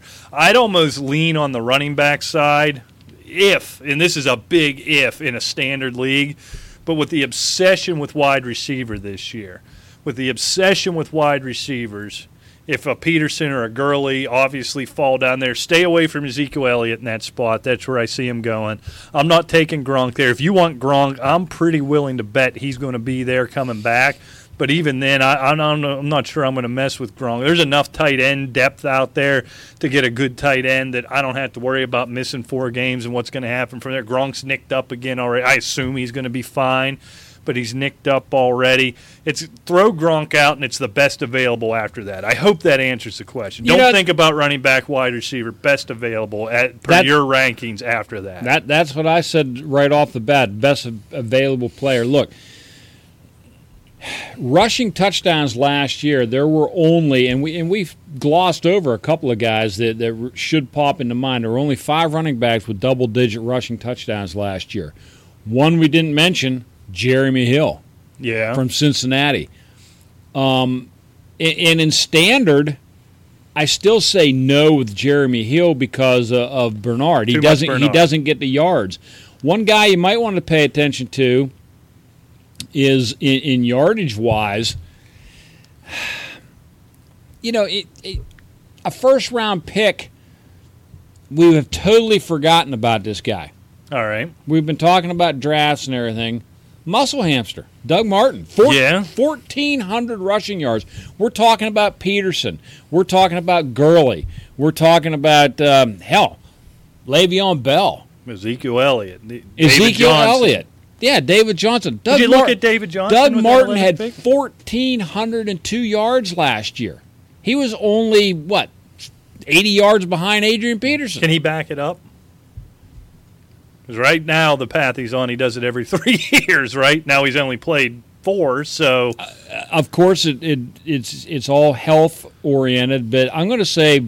If he's healthy, can he repeat? I'm going to say deal. Okay. Let's get back to the game. I might be with you. You know I'm a Doug Martin guy. Yeah. Almost more than I am a Jeremy Langford guy. So, and a Thomas Rawls guy. Yeah, I think you could talk about – I think you could wait and get Doug Martin at that spot in the second, quite frankly, because I think like we have until this point, a lot of people forget about him. In standard? Standard may be different. And these questions are all hard because you don't know who he's drafting with. Right, exactly. Is he drafting with like the people we draft with for the Fantasy Greek and the Scott Fish Bowl, or is he drafting with rum-dums like we draft with in the Caveman League or what I do in the Dewey Mellon Ball League?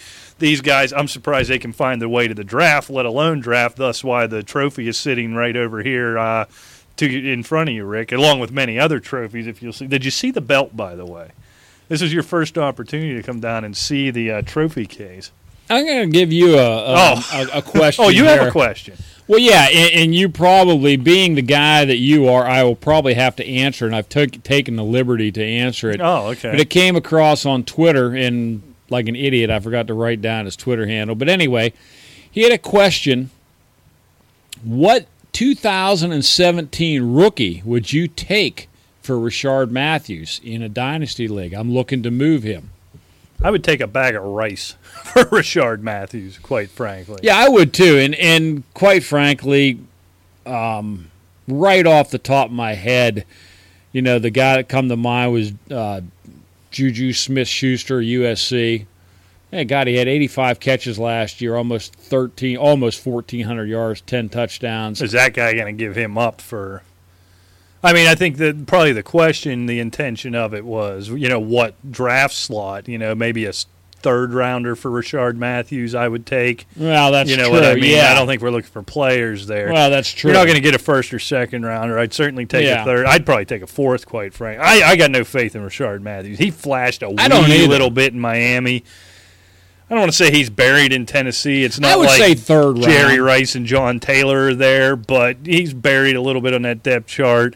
As much as we jock Tennessee's skill players in the first segment of the show, it's not the greatest show on turf. You know what I mean? Yeah. I just don't know what you're going to get for a Rashard Matthews. Yeah, I agree with you. I'd go easily third round with no pause. Yeah, maybe even fourth. You'd probably talk me into a fourth. All right, Rick. Hunter from Chicago says, I hear Fleeger call Briggs in, and he spelled it wrong, but I appreciate that he's been paying attention. I hear Fleeger call Briggs an octogenarian almost every week. Now I lost my place. Just how old is he? This is a two-part question. Are you willing to answer that question, Rick? Yeah, as a matter of fact, I had a birthday this month. Oh, really? Yes. Well, I think you told me that, and I still didn't wish you a happy birthday. Well, no. But why would you? I don't think guys should wish each other happy birthdays, should they? Unless, is that all right? Yeah, if it's a grandfather or dad or something, of course. But, I'm not going to wish you a happy birthday. If you tell me, I might say happy birthday, but I'm not going to say, oh, it's Rick's birthday and call you and say happy birthday. No, that'd be weird, right? That'd be strange. Good. I'd hang up on you. All right, good. Because I think there's something wrong. So we're on the same page. He's dying, he's being nice. I got one coming up real soon here, and I don't want you doing that to me. Don't worry, I won't. All right, good. If I'll say it right now, happy birthday. All right, there it's out of the way. Woohoo. And I turned 58. 58? That's old, Rick. That's really old. Old is relative. I don't think it is. Old is old. No, old is relative. Old is old. Because at 58, I'll still be this. When you're 58, I will be as many years older than you as I am now. Or dead. Nah, not me. Well, you remember the conversation we had the other day? Well, yeah. Where I told you look like the Crypt Keeper. Right. I've been working hard. You look better. You look better today. It might just be that heat. Getting in and out of that heat. No, and as I've told you, getting off track here. We've had a discussion, so what we've been talking about. So I'm feeling a little better. So you're feeling a little pressure off. There. Yeah, that's good. Good. Yeah. All right. And the follow-up question is, and I don't know what I think about this part. So watch it, Hunter. But he says, how old is Fleeger? To be honest, he sounds every bit like I can't read it here. Hold on. He sounds every bit like a bitter old man himself. Well, I've said this for years. And, Hunter, you're absolutely correct, because I've been saying this ever since we've started doing this together. Fleeger, look at me because you are me 20 years younger. That's it. Don't say that. That makes me sick. It doesn't matter. I will turn the 39. Truth hurts. I will turn 39, and not the fake 39, the actual 39. I'm not that guy who's going to be 39 forever. I will turn 39 here in a couple of weeks in time for the NFL season. You know how we always do that with players. I'll be 39. Going on 58. Do I sound like a bitter old man? You are. Or am I just like a throwback? You are a bitter old man. There's that country song. I'm the only John Wayne left in this town. We talk about that a lot. Yeah, why do you flatter yourself? Now you're John Wayne. Well, I think the point being I'm not, shiny, happy, peace and love nonsense. A real man. I'm a guy. A man's man. I'm a guy. Yeah. I'm just a guy. But yeah, I'm old and bitter. I'll give you that. Life has kicked me in the crotch more than once. I have told, and no, I won't. We'll offend too many people. Come on, let's go. No, you got it. Throw it out there. I mean, I told offend them. I told my daughter this. I said, the reason Fleeger and I get around because he's one of the few younger guys I know that's still a man. I mean, he's gross. He drinks. He makes weird noises, and I'm not offended by it. Exactly. You can't offend him with a hammer. Right. I'm the same way. Well, when you act the way I do, it's kind of hard to be offended. Yeah. You know what I mean? The amazing part is we actually found people to marry us. Yeah, that's weird. I mean, I'm hanging on by a thread every day. Let's be honest. Well, yeah, but for right now, things are rolling. It's amazing. All right, let's Chad from Cleveland. Sorry to hear that, Chad. Assuming Le'Veon Bell's suspension, they got a title now. That's true. That's true. I found myself rooting for that too. Yeah. I really did. We talked about it on the show. So Chad asks, assuming Le'Veon Bell's suspension stays at 4 games, where do you think he should be drafted? He's got a follow-up to that, but let's take them one at a time. I will be totally honest with you. Mid-second.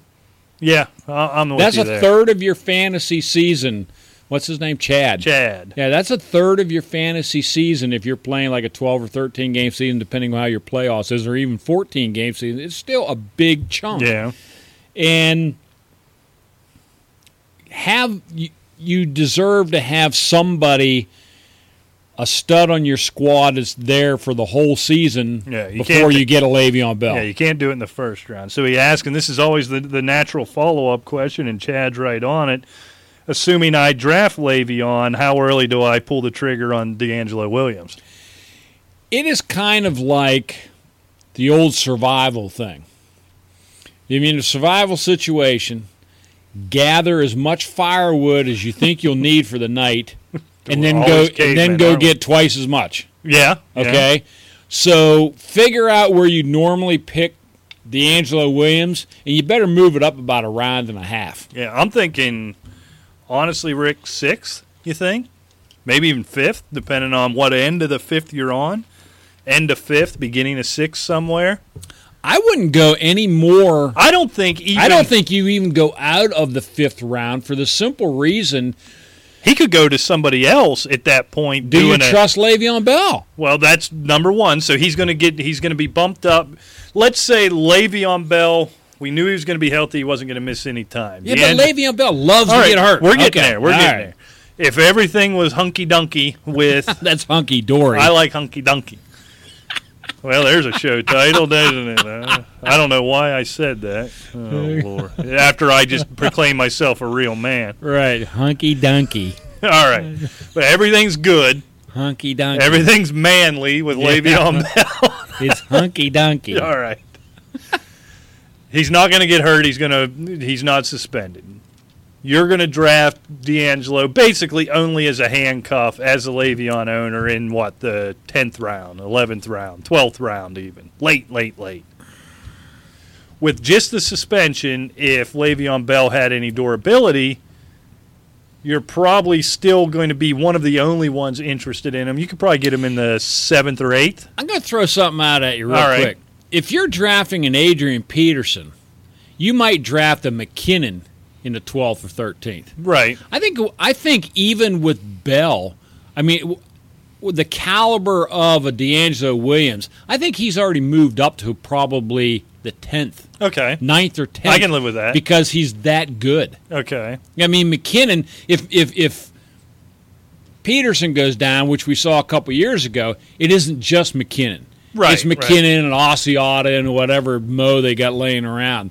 But it is D-Will. Right. In Pittsburgh. Yeah. That's the guy. And he could lead the league in touchdowns like he did last year. Yeah, 11 touchdowns rushing last year. So let's, rather than go through all this, we're running out of time, and I want to get to as many questions as we can. D'Angelo Williams, because of the suspension and because of the fragility of Le'Veon Bell, will be taken independently as high as the 7th round. Yeah. I'm not taking any chances. If I draft Le'Veon, I'm taking him in the 5th. And I don't think it's a throwaway pick, quite frankly.